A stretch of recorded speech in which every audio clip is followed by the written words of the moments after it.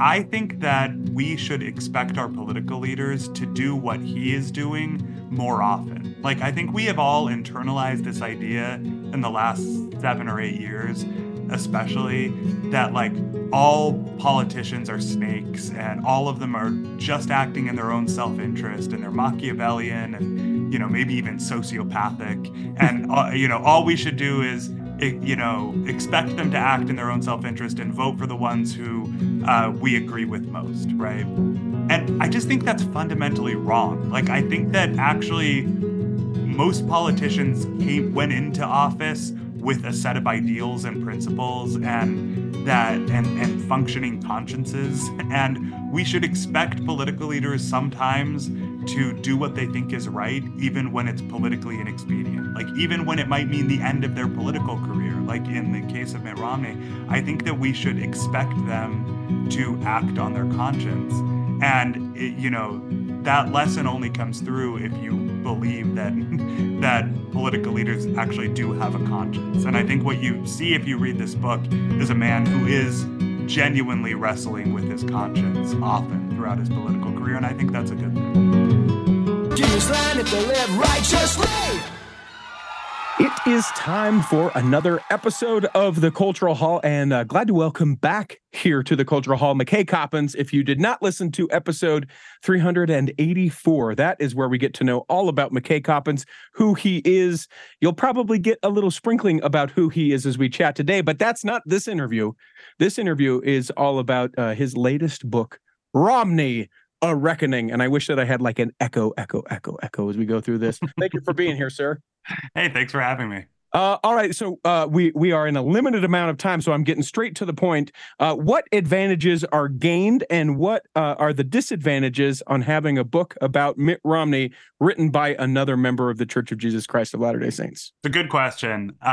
It's funny because I've been covering Mitt Romney for a long time, and I first covered him during his 2012 presidential campaign, and I was the only member of his faith on the campaign press bus. Like among the traveling reporters from national outlets who followed him around the country, I was the only Mormon. The other reporters would call me the Mormon Wikipedia because they would like ask me, questions for the stories they were filing or whatever. But what's weird is that in 2012, in some ways, it was actually a disadvantage that I shared his faith because Mitt Romney's political consultants had kind of decided as a matter of campaign strategy not to talk about his faith, or at least to talk about it as little as possible. Mm-hmm. And I was like the annoying reporter who was constantly writing inconvenient stories about how his religion had shaped him, because I could tell that it had. But because of that, they never gave me access to him in 2012. Like, I never interviewed him. And so I didn't actually interview him one-on-one until he got to the Senate in 2019. And at that point, he was kind of in a different stage of his career. He wasn't trying to be president. And he was, I think, a little bit more in a mode of like being himself, being true to himself. So anyway, he talked to me. When I pitched him on doing this book, he actually told me, and it was kind of funny given our history, I think it's an advantage that you get the Mormon thing. And I didn't totally know what he meant at the time. Except that, the obvious, like, yeah, I understand kind of the context in which he grew up and some of his beliefs and value system. But it also ended up being true that I understood him in a certain way that I don't know if even other Latter-day Saints who had grown up, for example, in Utah would have. So both he and I grew up members of the church in places where there weren't a lot of members. He grew up in Michigan. I grew up in Massachusetts. And he said to me at one point that, growing up in our faith outside of a place like Utah, you get used to being different in ways that are important to you. And I thought that was kind of a profound insight because that has sort of been the theme of his political career over the last several years. Like, Mm-hmm. he has been the sort of like lonely Republican in the Senate caucus lunches that nobody wants to sit with or talk to. And he's been often the only Republican voting to impeach Trump or speaking out against, what he considers the excesses of his party. And he has been different than a lot of his fellow Republicans, but it's in ways that he felt were important. And I think he drew from his experience growing up a member of the faith. Of our faith in a place like Michigan. And I think that I innately understood that in a way because we were had both had that experience, if that makes sense. Yeah, for sure. Would you think that there are any disadvantage, maybe a little bit harder for you to pinpoint if there's any sort of disadvantages with you writing it as opposed to maybe someone that had no idea about the faith? I mean, one obvious disadvantage is that, and I've because I've been writing about our faith for national publications for a long time, I feel like I've gotten pretty good at explaining things in a way that's accessible to non-members. But it's still there were things that like my editor, who's not, a Latter-day Saint, would come across in the book and be like, so wait, what's going on? So I remember one of the first things was he had the hardest time, even after several versions of trying to rewrite it in a way that made sense. My editor had the hardest time understanding like the mechanics of a Mormon mission. Like I wrote about Mitt Romney's mission to France, and I think because other faiths, when they talk about missions, they're usually like 2-week missions or 3-month missions at Sure. most, right? Like he had a really hard time understanding, like, so hang on. So he took 2.5 years off college to do this. Like, I really don't think that's clear. And so, there were a few different times like that where I had to kind of check my own knowledge of his, faith experience and then try to kind of iron it out and make it presentable and accessible to a non-Mormon audience. So that probably, if there was a disadvantage, that might have been it. You know, as I would say read, but I listen to books. I'm sorry that I don't Sure. read them. I'm making that public apology. It is much easier for me to Are you go. apologizing to me? You don't have to Yes. apologize. As No, long as you bought the audiobook, I'm happy. yeah, there's something I think that some people would say about sitting peacefully with a written word and all that, and I'm like, Sure, sure. on the treadmill in my ear, let's do it this way, those kind of things. But listening to it, there is a lot of reckoning. I mean, to use the title of the book, is there one particular reckoning that was in mind when titling the book, or is it just because there is so much reckoning of like, Mitt and his faith, him and his father, him and his family? Like, Mhm. there's so much of that. Was there one in particular? Not really. I mean, I think it has more to do with his general the general approach he took to, talking to me throughout the process of working on this book. I mean, when I approached him about writing his biography, it was uh, actually early 2021, and we were a few weeks removed from kind of a very contentious presidential campaign that ended in, a riot at the U.S. Capitol that Mitt Romney actually was there for. And he was going through kind of a process that I could just tell from the outside, having gotten to know him and written about him. I could tell he was going through something. Like he was asking himself difficult questions about what was happening to the country, whether he had kind of misunderstood what his party was all about. A lot of the people who were cheering on what happened on January 6th were people who had not long ago been his supporters when he ran for president. And so I think he was just asking himself a lot of difficult questions. And as a biographer, that's like the best place that your subject can be in because they're introspective, they're soul searching, they're willing to be vulnerable. And so the reckoning, I think, has to do with a few different things. Like you said, it has to do with him taking stock of his own career, where he may have made mistakes, regrets he had, where he felt like maybe he had compromised or rationalized. That's one of the main themes of the book. And then there's also a reckoning about kind of the state of American democracy. Like he's very concerned about um, the fragility of the American project. I write at the beginning of the book about this map that he has on the wall of his Senate office that it's called the Histo map, and it charts the rise and fall of the most powerful civilizations throughout human history. So you have like the Greeks and the Romans and the Assyrians and the Egyptians and he had, when he first hung that on his wall, it was 2019 when he first got to the Senate, and he kind of thought of it as like an interesting thing to show visitors. And after January 6th, he kind of became obsessed with it. And I remember when he showed it to me in one of our first interviews, he was like, look at this map, look at all of human history, look at how rare it is for democracy to be thriving, right? Almost all of the most powerful civilizations in human history are like authoritarian regimes of some kind. You have emperors and kings and kaisers and people who rule over their subjects with an iron fist. And the what he told me was the American experiment in self-rule, where we choose our leaders and they're accountable to us, is actually like an anomaly in human history. And we have all taken it for granted as like, of course, this is the best form of government and it's going to last forever. Mhm. But his takeaway from the last several years of politics is that American democracy is much more fragile than we realize, and if we want to preserve it, we have to fight for it. And so that I think is the other main reckoning going on in the book.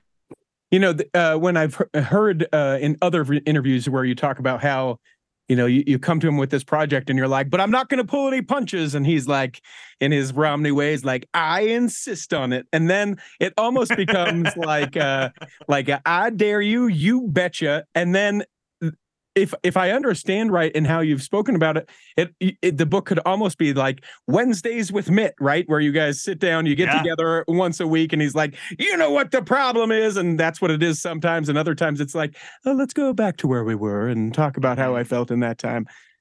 How is that interchange, that exchange you've been following for so long, and now you get complete unfettered access to him and all his writings? Yeah, I mean that last part was like the most jarring thing for me because like think of a public figure that you're just extremely interested in, right? Like a celebrity, athlete, whoever that you followed for a decade plus. Um, like you naturally always wonder, like, what are they really thinking? Like, what Mhm. was this moment like? What, you know, when this famous thing happened and they kind of gave their very like brief talking pointy statement and then like retreated, like what was really going on behind the scenes. All of a sudden I had access to all of that. Like Mhm. because one of the very first things he did was hand over all of his journals, which, he's been through periods of his life where he kept very detailed journals. And his presidential campaign in 2012 was one of them. And it was so interesting for me to have been a reporter on that campaign and written stories from the outside, just being in the kind of press area at his rallies and on the back of the bus, to now be reading like these very intimate journals where he would vent about the frustrations of the day or really take himself to task for some gaffe that he had committed, or think through, who should my running mate be, do I have to fire my consultants, like all these like really unfiltered thoughts that he was just putting into his journal every day, the dynamics between him and his wife and him and his kids. Like it was kind of almost startling, but also so interesting to me to have access to all of that. And it's funny, the first I probably like shouldn't confess this in on your podcast in particular, but when he first sent me the first like kind of chunk of his journals, I was actually at church. It was on a Sunday, and Yeah. he just texted me and he was like, "Hey, McKay, before our next meeting, this might be interesting for you to review." And I like looked at it and it was like all of his personal journals, and the first entry was the first entry he wrote after losing the 2012 presidential election, Oh, where he wow. was like processing his feelings about it. And I like will admit to you and your audience that I did not pay very close attention to Sunday school that day. Like I immediately was just reading it on my phone and was like completely absorbed. Like, and so I mean, that part of it was really strange, but also felt like such a privilege because Mitt Romney especially, but this is true of a lot of politicians and political figures, like he was just very guarded throughout his whole political career. So to finally kind of see behind the scenes was really fascinating. And I wanted the book to have that intimate feeling for readers to feel like they were going behind the scenes. Like there's been a lot of stuff in the press about like the juicy revelations and the things that he said about various Republicans. But like, I think that actually reading the book is a different experience because there's a lot that hasn't been covered in the press. That's just, if you're interested in Mitt Romney, I think you'll be interested in what he had to say during these periods. A thing that has particularly struck me as I've been listening, to know that he has a temper. Here, I think that this is a very polished, and Mm. we maybe have seen a little bit of these things in the more recent past, where you see him sort of say something to the Republican, where he says you shouldn't be here or something like Oh that. yeah, George Yeah, Santos. George Yeah, Santos and some of these other things where he's just not been able to contain it. But to know that that's something that he has struggled with, yeah. I didn't have any idea. And it was fun to hear of those encounters. He's really good at kind of hiding it publicly, right? Like you don't get the sense that he's somebody who has a temper, but it's funny because people around him that I interviewed for this book like would all have different like angry Mitt stories, you know?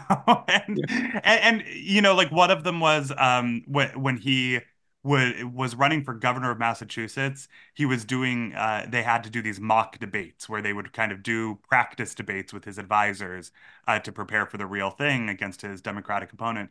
And he hated mock debates. Like he hated them so much because what it is basically is you stand up, there's somebody at the other podium playing your opponent. In this case, it was Beth Myers, his longtime advisor. And her job is to try to rattle him, right? Yeah. Her job is to like get under her skin, get under his skin, like get fluster him so that when the real debate happens, he doesn't get flustered. And so what she said her strategy was is that she like spent a lot of time studying his Democratic opponent's talking points so that she knew what talking points to use when a question would come up. But then she would end every answer by just saying something mean about him. Yeah. Like just kind of like needling him in some way. And he got so mad every time. And at one point, he actually threw his notes on the floor. And he said, if this is what it's going to be like, I might as well not even show up because I'm going to lose this election. Yeah. And he just got like really angry. And then he would like calm down and kind of like, you know, gather his notes and like go back to work. Right. And he is somebody who I think like he can get heated up and angry, but then he cools down quickly too, and he'll apologize. Like you know, even he and I like had a couple contentious you know conversations where he would like send a text after, kind of being like, "I'm sorry if that got a little too heated." And I mean, I will say as somebody who covered politicians for a long time, like the people get a lot more heated than him and use much more like foul language than he does. Like the Mitt Romney version of losing your temper is different than a lot of other politicians. But he has this temper and but he's tried to control it. And I write in the book that he's kind of like his persona is like this amalgam of Mormon niceness and prep school manners and like the kind of practiced cool of the private equity set. Like Yeah. it's kind of every world that he's been in prioritizes like controlling your temper, not showing too much emotion. And that's why his public persona has been defined by that. But it's also why like seeing the temper behind the scenes or getting accounts of it, I think are also revealing. You know, one of the things that also sort of permeates throughout the book is not like he's trying to make amends for his father not winning, but that like he has to prove the Romney name. It seems very Yeah. much that there is a Romney means that you are a this, and a Romney Yeah. means Oh, that you are a definitely. this. Tell me a little bit more about that and some of the things that you learned, what a Romney is and what a Romney isn't. Yeah. So he, first of all, I should say, like, idolizes his dad. His dad, George Romney, governor of Michigan, an auto executive in Detroit in the 1950s and 60s. He ended up running for president, and he was kind of a liberal Republican. He was a proponent of civil rights. And he got crushed in part because of like a gaffe he had committed about Vietnam. But he his dad to Mitt is like the embodiment of integrity in public service. Like he thought his dad would have been a great president, was like a profoundly, you know, moral man. And the fact that he didn't become president, I think, was one of the great disappointments of not just George Romney's life, but Mitt's life. And so, in a lot of ways, Mitt's own political career was, you know, again, not, I don't think he was trying to fulfill his father's unfinished legacy necessarily, but I think there might have been shades of that, right? But yeah, I mean, the way he talks about the Romney family, there are a couple things. Like one of them is stubbornness. Stubbornness is like a running theme of the Romney family history. There's a saying in the family that that we didn't descend. The Romneys aren't like normal people. We descended from the mule. And there's another one about Romneys kind of swimming upstream. They swim against the tide. It says if if a Romney drowns, look for his body upstream. And there's like all these stories throughout his family history about various Romney men kind of doubling down on what they thought was right in the face of like enormous pressure not to. George Romney is one example. He in 1964 at the Republican National Convention refused to endorse Barry Goldwater, who was the nominee of the party at that time, because he thought that he was an extremist, and he got booed by the audience and all that. But you can even go all the way back to Miles Romney, who was the first Romney man to convert to Mormonism. He was a British carpenter, I believe, moved to Utah, went to work for the church. And there's this story about how he was an architect, carpenter. He was assigned to design the St. George Tabernacle, and he designed. He had this idea for like this grand spiral staircase at the center of the tabernacle that would lead up to the dais where the speakers would speak from. And Brigham Young came and saw what he was doing, and he was like, that's going to be too high. The dais is going to be too far away from the rest of the people in the tabernacle. You need to cut this down. And Miles Romney just refused. Like, he was like, no, this, he had this vision for the grand spiral staircase, and he said no. And Brigham Young insisted, and they were kind of like came head to head. And if you look at the St. George Tabernacle now, you still have the grand staircase, and then it comes down 10 feet. Like, it goes up and then down, so that the dais is where Brigham Young wanted, but they didn't lose the staircase. And it kind of speaks to like the stubbornness of a Romney man who thinks that he's right about something. And I think that Mitt did take a lot of these lessons from his family history and apply them to his own life. The other one I should mention really quickly is something he calls the Romney obligation.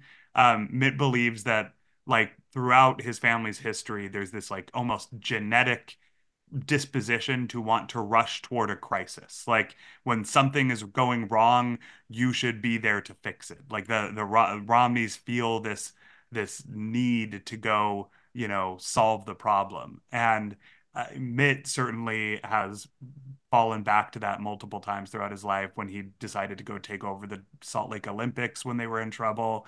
When he ran for governor of Massachusetts, the state was in a fiscal crisis, and he took over the state at that point. And he's always kind of felt this need to, go toward the emergency and try to fix it. And part of it is noble. It's, this kind of public spirited sense of obligation, but it's also, and he talked about this, he gets an adrenaline rush from it. Like, he likes to be in the center of, of what's going on, in the middle of the action. And I think that's part of why when Donald Trump was elected and Washington became like extremely divisive and contentious and chaotic, he decided to come out of retirement and run for Senate, because he saw a crisis that he could possibly help with.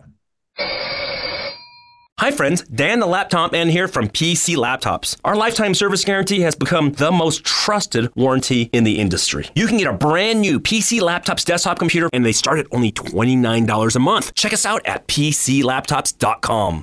BestDJinUtah.com. You're right. It's a new ad. What? Well, it's been an entire season since I've recorded a BestDJinUtah.com ad. And well, the wedding season coming to an end at this point, but not really, because what happens now is everyone who's going to get married in 2024 reaches out and says, Richie, is it possible? Do you still have this date? And I tell them, yes, hopefully. And then we get you booked. We'd love to be able to work with you. Travel all along the Intermountain West. Some people call it the Jello Belt.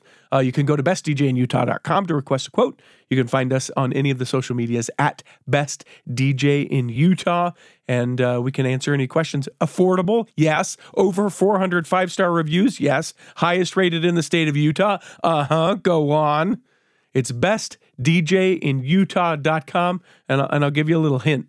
It also helps me to be able to do this, like financially support the Cultural Hall through that, and you get something in return. Imagine running a small business today. It's challenging. Imaging and internet presence is an absolute must. Even with that, you're still a small star in a bright cyber universe. Now, imagine you have someone who understands how to get your site designed for your talents and then easily searched by potential clients. Imagine Lennon Design. Whether it's strictly a website or a whole package of logo creation, advertising media, and promotional materials, Lennon Design is your partner in business. They'll test the boundaries of their imagination to create something unique for you. When you need creative, affordable design, let it be Lennon Design. Call 801-699-3022 or visit LennonDesign.com. So much of what it seems like he finds himself in as well is at the urging of his wife. They have a unique relationship in that respect.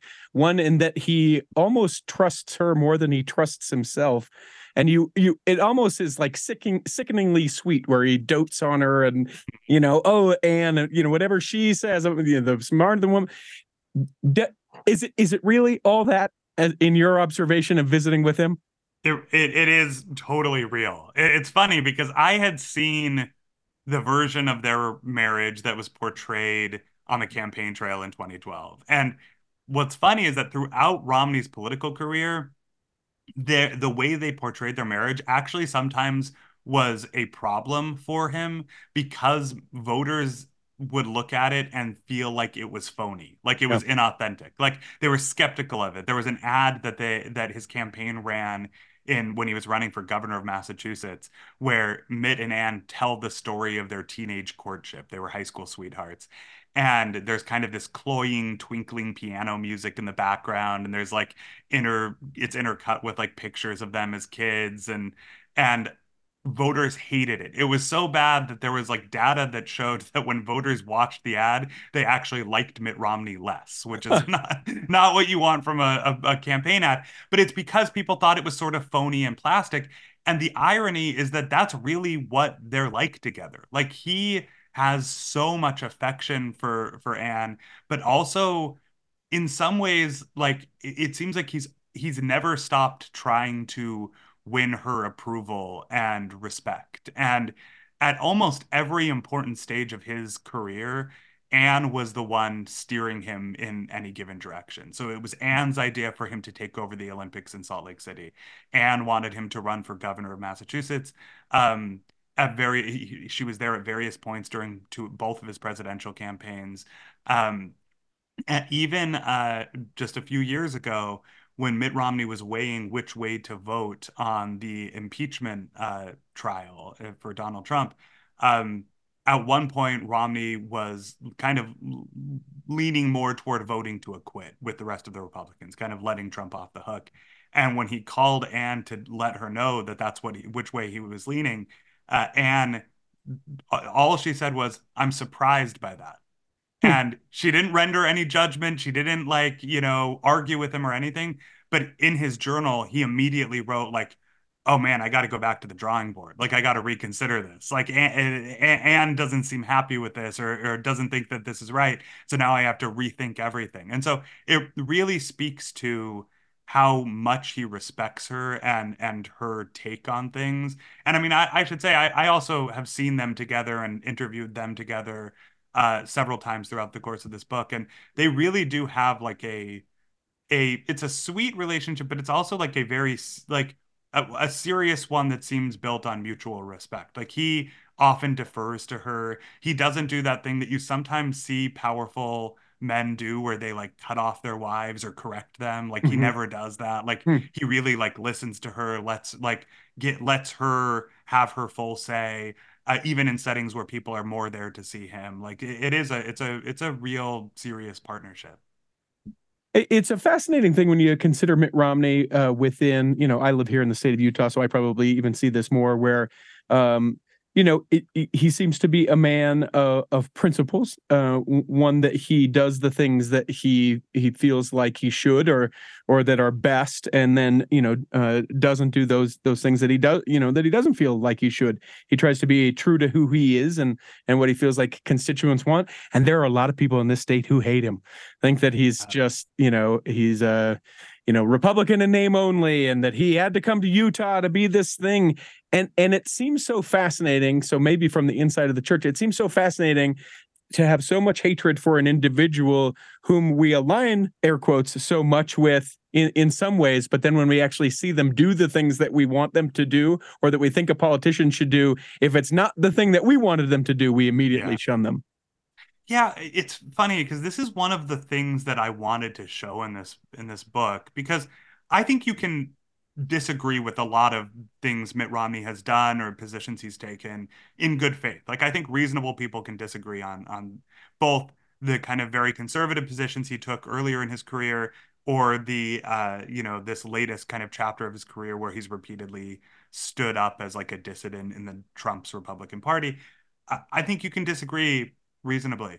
But I think that there's this line of criticism against him, especially from, more conservative Republicans in Utah and elsewhere, that he doesn't, that he's in all of this for himself, right? That like he's either vindictive and he doesn't like Donald Trump and that's why he's, acting the way he is, or he just wants praise from the New York Times and, the Atlantic and MSNBC, and he's just kind of enjoying the mainstream media praise, and that's it. And like, I can tell you with certainty from reading his journals throughout the last several years, reading his email correspondence, interviewing him more than 40 times over 2 years, that like he takes his role as a senator and as a political figure very seriously. And he takes these decisions he makes very seriously. And he often agonizes over them. He prays about them. He like steeps himself in scripture. He's like thinking about hymns. He's, consulting the people in his life. Like, he really wants to make the right decision. And it's not just to make friends in liberal Washington. And it's not just to, secure his place in the history books or whatever. Like, he is honestly, especially in these last few years, his only consideration for the most part has been what he thinks is the right thing to do. And you can disagree that he came with the conclusions he came to, but I hope that people who read this book will see that he is going about this in a pretty deliberative way. And the reason that I hope that I think that's important is not because I think it's personally important that everybody likes Mitt Romney. Like, that's, Sure. that's not really why I wrote this book.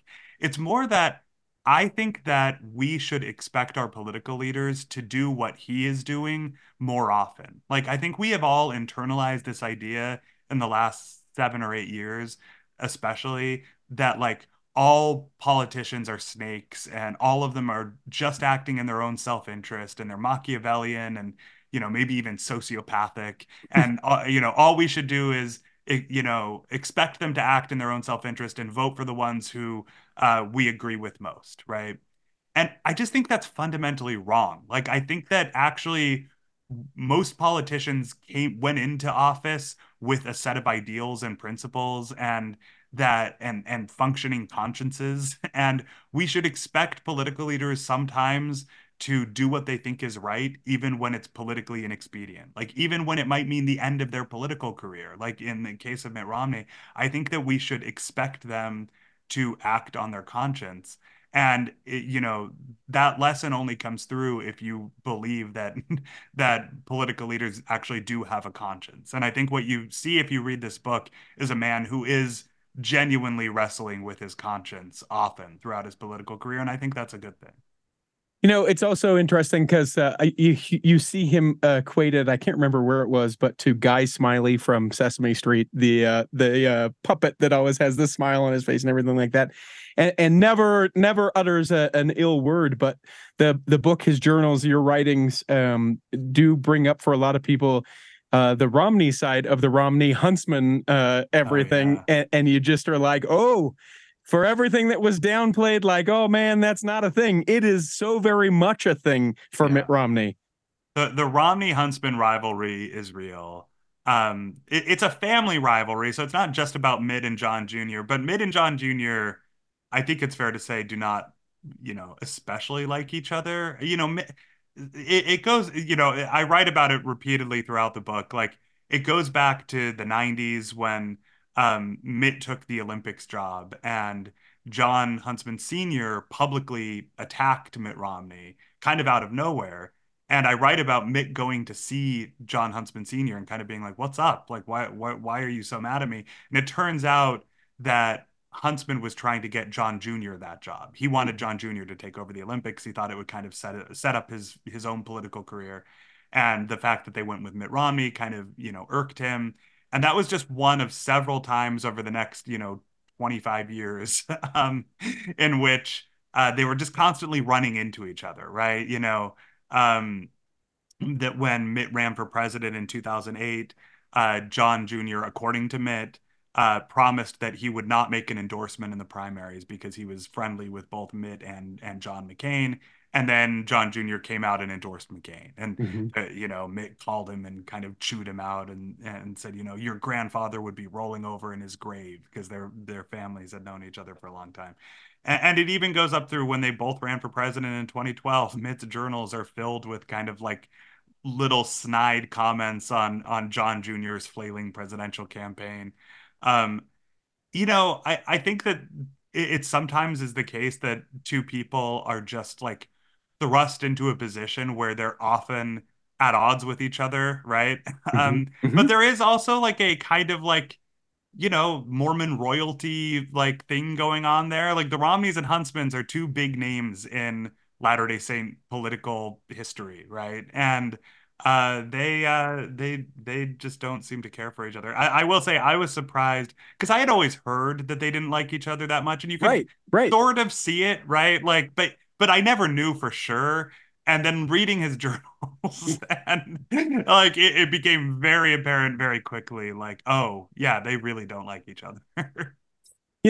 We've only got a couple more minutes together, and I guess I would be curious, as you mentioned, and as Ann assesses about Mitt, he loves an emergency, he loves a crisis, and loves to do that, and not running again for Senate. He's no longer going to be the senator from the state of Utah. There's still a lot of emergencies and crises. There's still a lot he can do. Do we think we're going to see him in some sort of maybe more local forum, or will we see him in a different sort of posture within the public light? Or is he saying, here, someone else take the torch? Me and Ann, we got some visiting to do. We got a home in La Jolla. We're good. Well, so I don't know what he'll do, but I will say that the last time he tried to retire after his 2012 campaign, he was going crazy. Like his journals, he writes constantly during that period about how restless he is and how he feels like he's not getting anything done. He's useless, And so I would bet that he's not going to just kind of disappear from public life altogether. He does want to spend more time with Anne. Both of them, they're in their 70s. I know they look young and healthy and vigorous, but they're concerned about their health. Anne obviously has multiple sclerosis, so they want to spend their good years together. They want to spend time with their kids and grandkids. But I would imagine he will continue to be a voice in politics.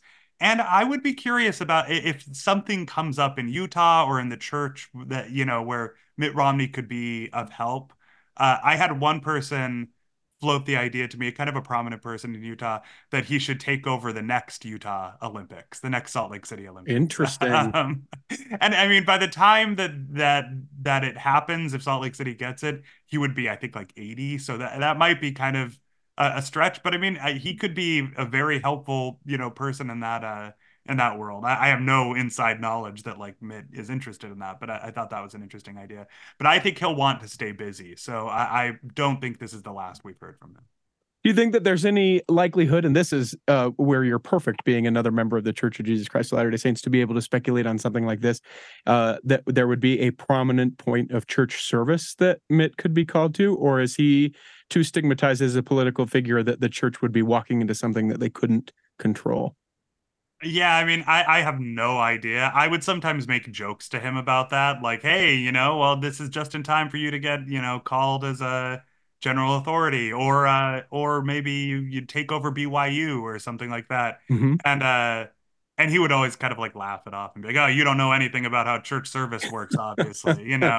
I honestly have no idea. But I write in the book that like he was, especially after 2012, he was approached a few different times by general authorities about different projects he might be able to take on for the church. And one of them was like forming a Latter-day Saint corollary to the Anti-Defamation League, which he looked into and then ultimately decided wasn't the best use of the church's resources, because he thought the main threats to the church were not kind of outside misinformation, but rather like retaining, the most important things were retaining young members and dealing with our own history in a productive way. So anyway, but I could see, other kind of special projects being brought to him that he could be exceptionally well placed to deal with. I will say he is definitely very serious about the church, very serious about his faith. That comes through, I think, throughout the book.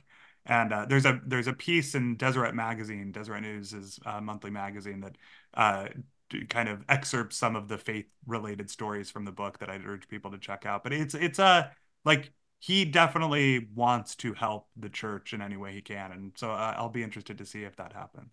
A question I'm sure that you've been asked a bunch of times, but if there was a thing that surprised you the most, either from his journals or visiting with him, something that you're like, whoa, I would have never seen that coming or didn't know about this at all, what would that be? I got into it a little earlier about how hard he is on himself. And I think that was one of the shocking things to me. And in 2012, so just one example, after that tape leaked of him talking about 47% of Americans who didn't pay income tax and, we're never going to vote for him. This was like a big controversy in the campaign. It almost feels quaint now in retrospect, given all the crazy things that other politicians say. But this was a big deal in the campaign.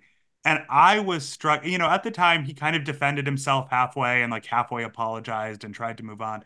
In his journals, he was like exceptionally hard on himself, to the point where people around him actually worried that he was like clinically depressed. Like for weeks after, he would write about how, in his journals, about how he couldn't sleep and he couldn't eat, and he would go on the elliptical at like a punishing pace, to try to get his mind off everything. And he would write in his journal like, I can't believe I was so stupid. How could I have done this? I've let so many people down.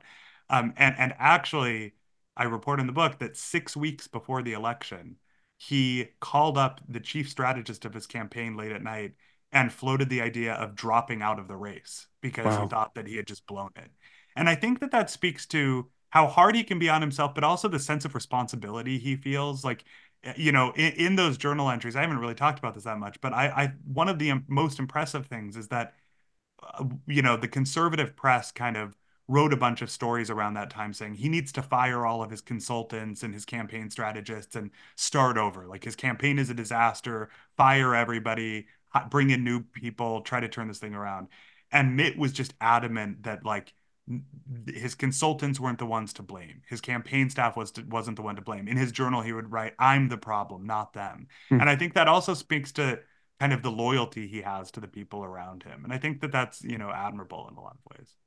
I have to tell you, the thing that I thought was most surprising is that he got like a special session of the temple. I thought that was significant. His buddy, the temple president, was like, yeah, we'll do a late night session. Come on in. The Boston Temple. Yeah. Ken Hutchins, I think, was the temple president back then.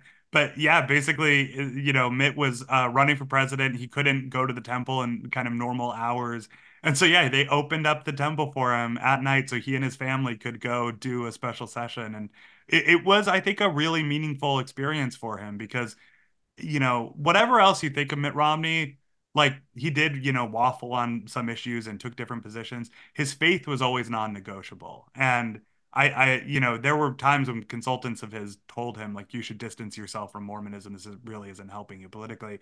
And he just flatly refused. That was never on the table. So, yeah, I thought the temple story was, I thought, really interesting. Yeah. Our time has expired. If people want to get the book that we've been chatting so much about, it's called Romney, A Reckoning. You can find a link to it in the show notes to be able to purchase it. McKay Coppins, we appreciate you taking the time to be with us. I'm not your editor, but I have your next project for you if you would like to tell me right now. Down, if you wouldn't mind. I think that it would be fascinating to suss out more of those Romneys in the past. And it's Romney, A Reckoning Part 2, and it goes into more about the Romney and the St. George Tabernacle and about some of those people. I'm telling you, I think that there is, you approach the Romney family and say, hey, will you fund this? I I think there are lessons to be learned by our Romney ancestors. And there are a lot of fascinating stories. I get into just a little bit in the book, but his dad was born in like a polygamist colony in Mexico. I'm telling you. Like there are a lot of interesting stories in the Romney family. So I'll write it down. Maybe I'll call my agent after this. It seems like a feast for someone like yourself. McKay, I hope this episode has nourished and strengthened your body, that if you're not healthy enough to listen this week, that you'll be healthy enough to listen next week. And then when the time comes, you'll be able to travel home in safety.